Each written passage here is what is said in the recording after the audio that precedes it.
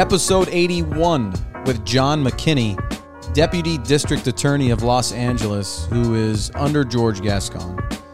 George Gascon was supposed to get recalled, but supposedly they didn't get enough legit petitions in to get him recalled. So we talked to John McKinney about it. Episode 81, here we go. Obviously, big news yesterday in regards to District Attorney George Gascon. The group got 717 plus petitions to get him out of office. They claimed that they got 420,000 that were legit. They needed 566,000 to recall this lawless DA. How the hell would 200,000 petitions get thrown out? That's 27% of the petitions being thrown out. Don't you think that's a really high number? All right. Well, good afternoon, Mike. I'm happy to be on with you. I want to correct you. I think you misspoke. 715,000 signatures were turned in. 520,000 were determined to be valid, and approximately 200,000 were thrown out. And although that's high, it is within the realm of what we historically see with recall elections. They tend to run between 20% and 30% invalid. We were hoping that the number would be closer to the low end of that at 20%. If so, we would have made it. But it appears, according to the registrar recorder, that we were closer to the higher end. Now, his math is going to have to be checked on that. The invalidated signatures are going to have to be scrutinized. But if that stands, then we came up about 46,000 validated or verified signatures short. Steve Cooley was a former DA. Did you work under him? Yes. I worked under Steve Cooley for all three of his terms as district attorney. He's pretty fired up. It sounds like he's going to get some attorneys together and contest this thing. Yeah, and he should, because Steve was a formal member and one of the leaders of the recall committee.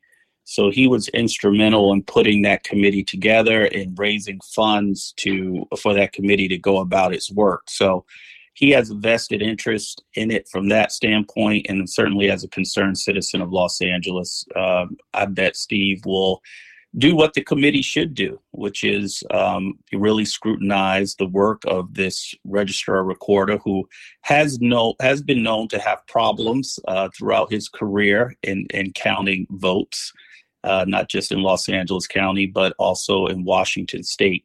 So, Steve needs to do that. John, do you think it's a little bit fishy when they don't allow a couple outsiders who want to kind of just oversee the operation in terms of checking petitions? Is that kind of fishy to not allow them in the room? Well, there should be transparency, and I think there will be transparency. The question is, when should that transparency take place? Should it take place while the registrar recorder is counting the signatures and validating the signatures, or is it enough that whatever decisions he makes is subject to scrutiny afterwards? He made the case that the law and practice has never allowed outside observers to watch recall petition signatures or ballot measure signatures be validated. That's never happened before. I'm sure they don't want to set a precedent for it to happen every time there's a ballot measure. So they wanted to do it on their own and then make their work available. I think as long as the work is made available and can be objectively scrutinized, then that's enough transparency to see whether or not this is legit. Do you think the court would throw something like this out? Well, it depends on what irregularities are found, if any. Now, I don't know if you want to talk about the various categories in which these signatures were invalidated, but I think there's some interesting categories here that's at least worthy of a conversation. Yep. Let's talk about it. Okay, so the registrar recorder broke down the 200,000 signatures that he found to be invalid in certain categories, and I think some of them are objective in nature and easily verifiable. For example, he found that 88,000 more or less were people who are not registered to vote.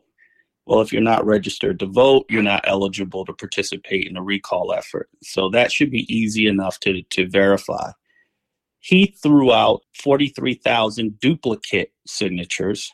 Again, That should be pretty easy to verify. And if that's the case, right, people shouldn't be allowed to sign more than once. He threw out 7,000 canceled signatures. Now, I'm not sure what that means, but I think it means that people signed a petition and then later contacted the registrar and said they wanted to withdraw their signature. So if that's the case, that should be verifiable as well. He threw out 5,000 signatures because the people were registered in a different county, and this is a Los Angeles County matter. So that should be easy to verify. And I think those are all legitimate reasons to disqualify signatures. But there are three other categories that I highly question. He threw out 32,000 signatures because the address on the petition didn't match the address on the voter's registration card. Now, I assume because he didn't put them in the not registered category that these were all voters who were registered in Los Angeles County. He made that determination. The only discrepancy is the address on the voter registration card that was used when they registered to vote versus the address they put on the petition. To me, that's a technicality. And no voter should be disenfranchised because of a technicality. If the letter and spirit of the law in California is that every vote should count, and by extension, every signature in a recall or a ballot measure, then signatures shouldn't be disqualified for technicalities. It is easy to verify whether a registered voter intended for that signature to be placed on the recall petition. So I highly question the practice of throwing out thousands of signatures simply because there's a discrepancy in addresses. He threw out another 9,000 for a category he calls other. What the heck is other? Right? Is other that the person wrote outside the lines when they signed a petition? Mm-hmm. Does it mean they didn't spell out avenue or street? They didn't spell out the word Los Angeles. They put LA. Again, if that's what other means, those are technicalities that should not have disqualified 9,000 signatures. And finally, he threw out 9,000 signatures for what he called mismatched signatures, meaning they looked at the signature on the voter registration card whenever that was filled out, and they looked at the signature on the petition and subjectively determined they didn't look close enough to be a match.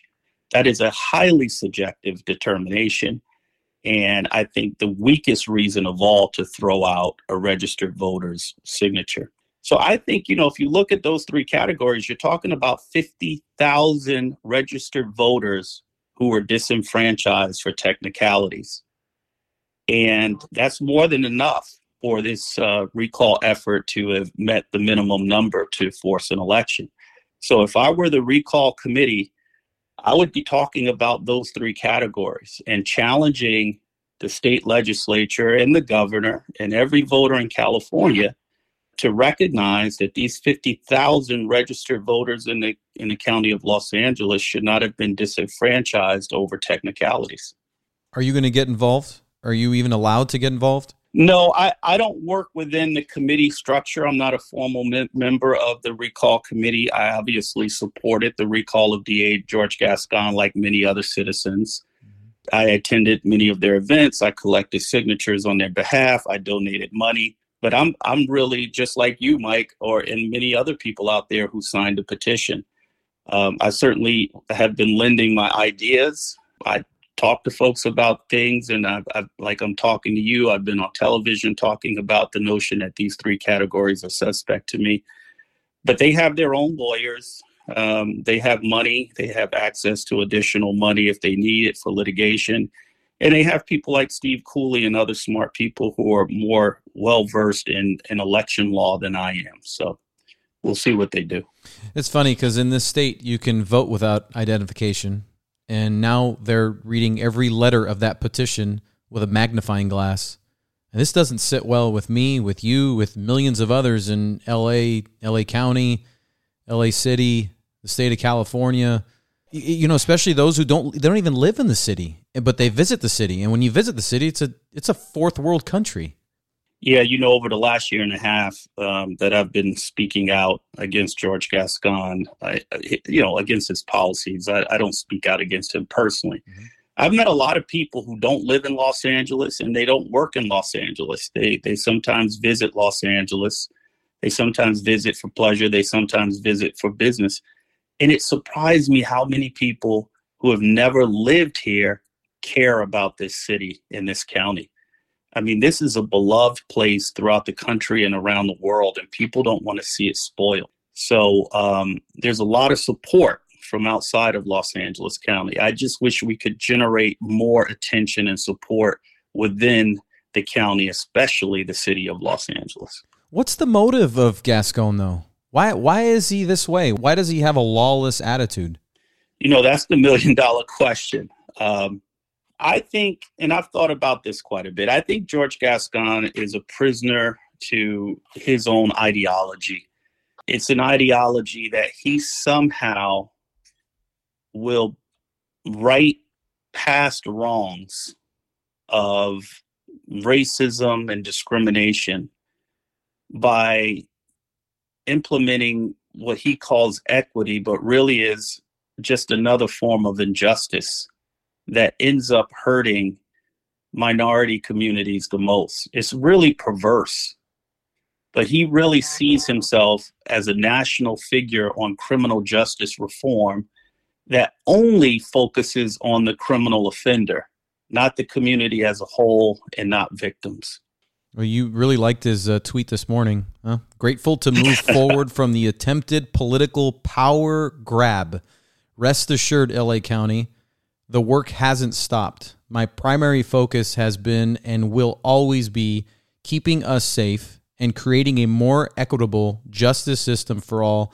I remain strongly committed to that work and to you. That's George Gascon's tweet this morning. Yeah, it's laughable. Good stuff, huh? It really shows a lack of humility on his part, because I got to tell you, there are a lot of politicians in this country whom I don't agree with.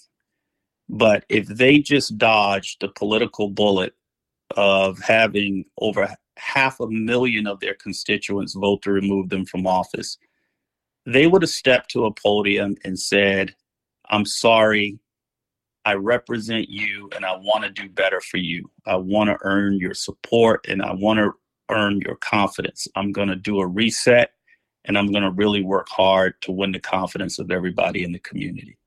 But no, what does he do? He gets out there and he starts spiking the ball and claiming that this was a political power grab. By who? By his own constituents. Mm-hmm. That's the ridiculousness of his message. But that's what happens when you're arrogant. You can't see past your own arrogance. Well, the scary part is he's going to be here till December 2024. And now it's like the handcuffs are off. And who the hell knows what he's up to now? That is scary. Yeah. It's scary because, there are people who wonder, is this going to embolden him? He already claimed he had a mandate before, and now is he going to run around feeling that I beat back 2 recall efforts? Mm-hmm. That means the people like what I'm doing and they want me to double down on it. His tweet this morning is an indication that is the direction that he plans on going in. I worry about the office itself because I know there were a lot of good deputy DAs who left. They just couldn't work for a man who changed the mission of the DA's office from one of protecting the community and prioritizing public safety to this perverse notion of equity that he has.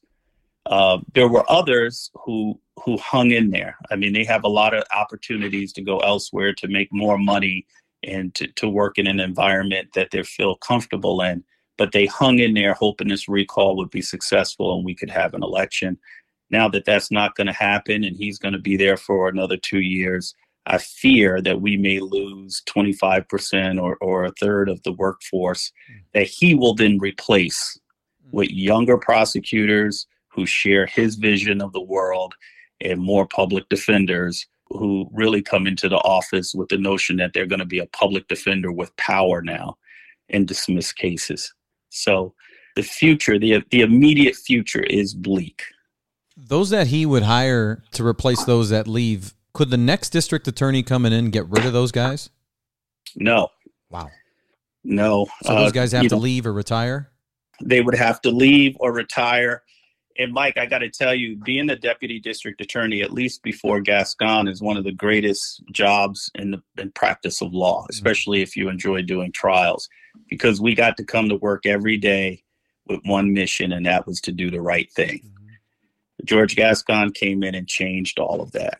But this job, at least being a deputy DA in Los Angeles County, means that once you clear probation, you clear probation after your first year on the job, you could be in the office for the next 30 years. And it's very difficult for anyone to get rid of you after that. And every district attorney who takes office has to work with the workforce that's already in place. Now, that's been great over the years because that's given the office stability and a high degree of institutional knowledge being passed on from generation of lawyer to the next. But George Gascon now has an opportunity in 4 years to flip half that workforce to people who don't even believe in the mission of a district attorney. It's scary because the next district attorney is going to have to deal with those people. It is scary. He has strained you. He's strained others. There's got to be a time where you kind of just put your hands up. I mean, is there ever a time where you want to give up, where you just feel like quitting? No, I haven't felt that yet. And in fact, I'm more inspired today than I was yesterday. I see 2024 in front of us. I know it feels like a long way off, but 18 months from now, we're going to have a primary for LA County District Attorney. And I expect to continue doing the things that I have been doing, maybe even ramp it up a bit and make LA County come to terms with the fact that we missed one. And what I mean by that is the voters in this county did not see George Gascon coming. That's in part because he wasn't honest about who he was and what he was going to do. But it's also because the voters were caught up in the post-George Floyd feeling that swept over the country and, voted for change just for the sake of change. And we, you can't do that. It's not as if change always leads to better outcomes. You can have change for the better or change for the worse. And in this case, the LA County voters chose worse. Yeah, exactly. You can't have change if it's not going to be improvement. What's the purpose of change? Right. How many attorneys are under him? We have about 800 to 850 attorneys at the present moment. We're down about 150 attorneys. When we're fully staffed, we have about 1,000 attorneys in the DA's office. And does he have to fill those spots, the additional 150? Yes. He, there's a suggestion that he is intentionally not filling those spots because he does not want the office to work. He wants deputy DAs to feel overworked, and that might encourage more people to leave so that he can replace them. Oh, my goodness. How often do you see him? Do you guys work hand in hand? Do you see him often? I work one floor below the district attorney, and on occasion I have to go up to his floor to do business. I've never met the man face to face. I met him over Zoom in a couple of Zoom meetings that I was a part of. But yeah, he took office, you would think, taking over a major operation like the LA County DA's office, which is the largest local prosecuting agency anywhere in the world. You would think that someone from the outside, which he is, who gets voted into that office would make it a point to make the rounds and meet the deputy DAs who are going to be tasked with carrying out his vision. He's never met with me. He's never met with our unit as a whole. I've talked to hundreds of DAs that have never met him. He's never held, like a large gathering to talk to us as an office. He's never really explained his vision and why he's doing what he's doing. He's never trained us on how to implement these 9 sweeping directives that he issued when he was sworn into office. And it's created a sense of chaos and a lack of confidence in his leadership. Over 97% of deputy DAs who voted in a poll voted to support the recall effort. So there's no confidence in him by the lawyers who are tasked with carrying out his vision. Was George Soros a part of any of those Zoom meetings? No, no. Maybe in spirit, but not in person. Did you know what you guys were getting into when this guy was running for office? Did you know his background? Okay. I did, because I was on social media then. It wasn't as large as my social media presence is today. It was basically me on Facebook. But I was warning against George Gascon during even as early as the primary race that he ran between him, Jackie Lacey, and another young woman who was part of that race.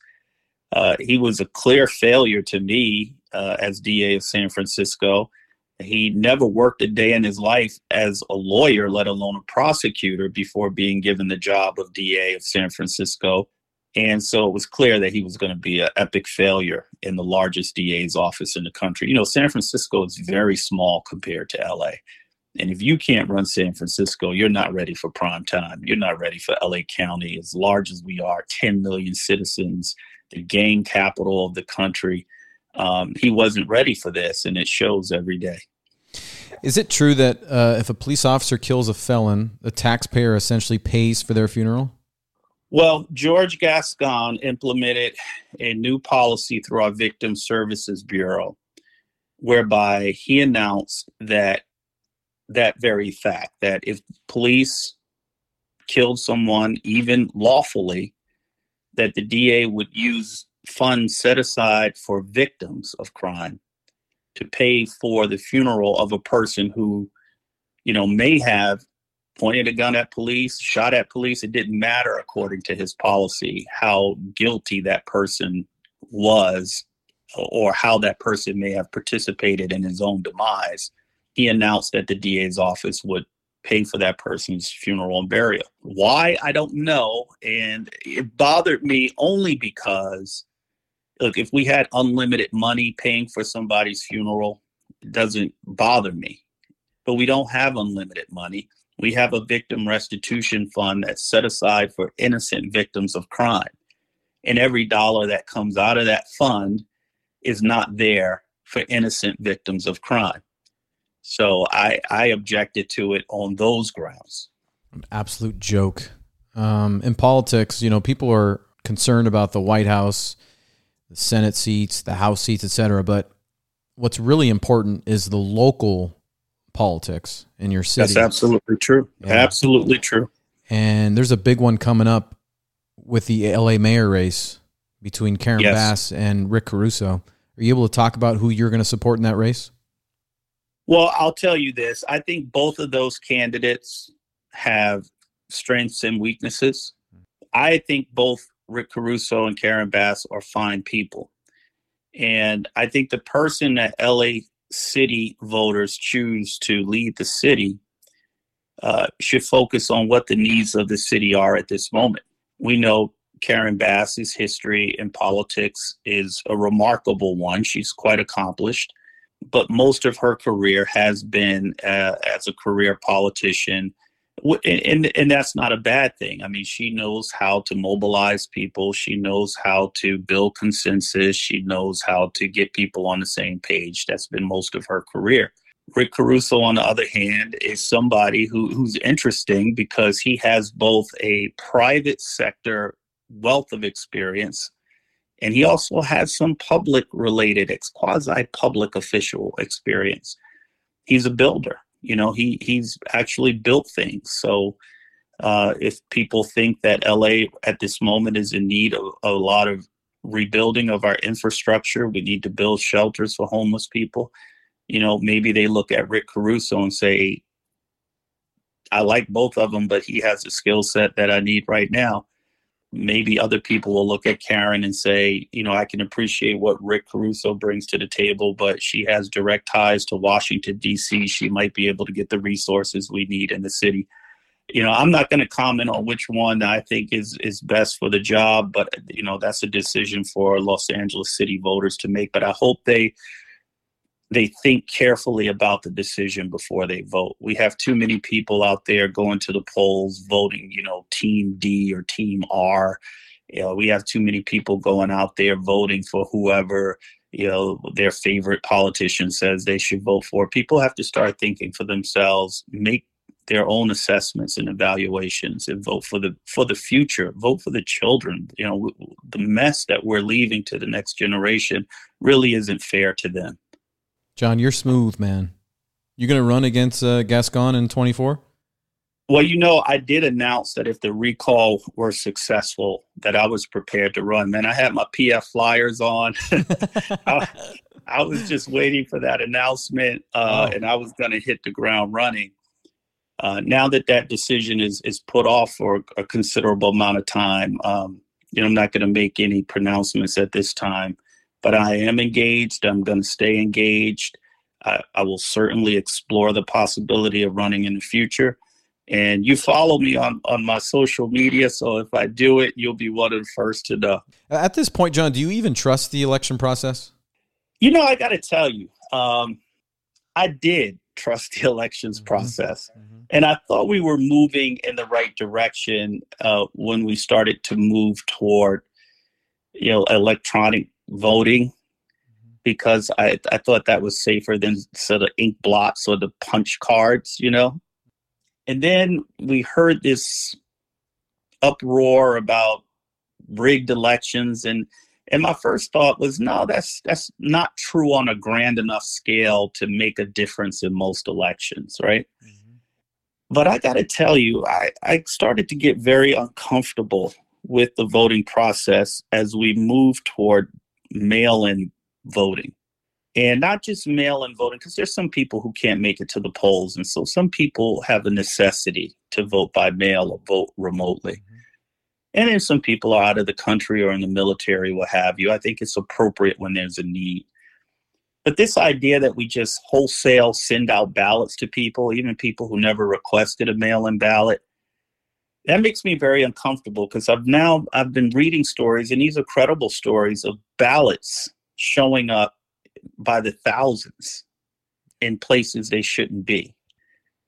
And yeah, I do think that it makes our elections less credible, especially our local elections, which oftentimes are decided maybe by a few hundred or a couple thousand votes, not millions of votes. So I'm more concerned about the integrity of our elections today than I was a few years ago. Why doesn't anything ever happen, though? Everything always gets swept under the rug. Well, all of our solutions start with us. And I'm going to go ahead and put the burden on us. We elect the politicians who make the decisions that end up affecting our lives. The power really resides in us. This great thing about this country and living in a democracy is the power is retained in the people. But if the people aren't educated, if the people aren't aware, and if the people aren't vigilant about protecting that power, then it's going to be used against us. So we got to get with it. One last question for you. What's your favorite thing about LA? The weather. Yeah.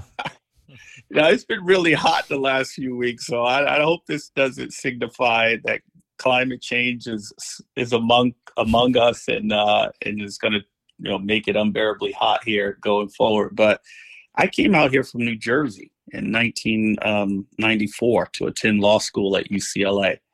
And my plan was I was going to return home. I was going to grab my UCLA law degree, go back east, and be one of the few kids on the block, with a UCLA law degree. But I was here 6 months, and the weather was beautiful every single day. I couldn't believe it. So I've been hooked on LA ever since. Things have really changed since the 90s, huh? They have, but for the better, because when I got here in the 90s, crime was quite bad, much worse than it is even now. But I watched and I participated as a DA in bringing that crime rate all the way down to the point where in 2014, LA was voted safest large city in America. Wow. And now we're watching a reversal of that fortune. And that scares me, especially for young people, because, at this point, I have a great job.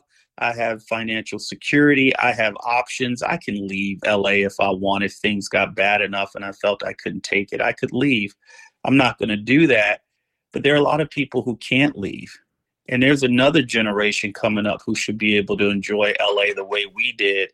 And so I think we have a responsibility to make sure that LA doesn't lose its character for being a beautiful place, beloved by people all over the country and all over the world. John, keep fighting the good fight, man. I will, Mike. Thanks for having me on. Thank you so Great much. Conversation. Thank you so much. Agree. I would love to have you on later down the road if things ever change. Yeah, let's see how things develop. I'd love to come back and update you on any major developments. John McKinney, District Attorney in LA. Man, that guy's bright. Wouldn't you like that guy representing us? Amazing conversation. Good guy. This thing has gotten so far that felons in LA are getting tattoos of George Gascon on their bodies. Did you hear that? Felons are getting tattoos of their body of George Gascon. Imagine that. That's their homie now. That's their boy. Felons. Yeah, that's not the crowd you want to attract. Not the kind of people you want on your side if you're the district attorney, but this is beyond what we really see, because what John McKinney was saying, if you're an elected official and you've got 850 to 1,000 men and women under you as attorneys, that's your team. You're telling me you're not going to bring them all together at least one time when you get elected and let them know what the hell's going on and how we're going to run this thing and how we're going to do things and have an open dialogue with them? I mean, it tells you right away off the bat what kind of person he is. And you see it in our streets. And it's not good. Safety is non-negotiable in my book. Safety is non-negotiable. You don't talk about safety. You do everything you possibly can to be safe. So at any time of the night or day, a woman, a man, anybody can take their dog out and walk it and not feel threatened in any way. Safety is non-negotiable. And now we're negotiating our safety by a guy who is representing us. I did some air quotes. Representing us. Him and these other cronies in office are just destroying this state. And it is the greatest state in the country and possibly the world. You get everything here. Like John was saying, the weather's good all the time. The food is great. You got the beach, the mountains. I don't have to tell you. I mean, you've got everything here. But you've got a handful of people who are just destroying it. It's very sad. Thanks again to John for coming on. Look forward to having him on again if things do change. We'll wait and see if anything materializes. That was episode 81. On episode 82, I'm going to have Evan Lovett on. He has an amazing page on Instagram. It's called LA in a Minute. And he breaks down all of the popular sites all over Los Angeles. It's an amazing account that he does. He really runs a great page. And I look forward to that. I hope you do too. This was fun. Appreciate you guys making me a part of your day.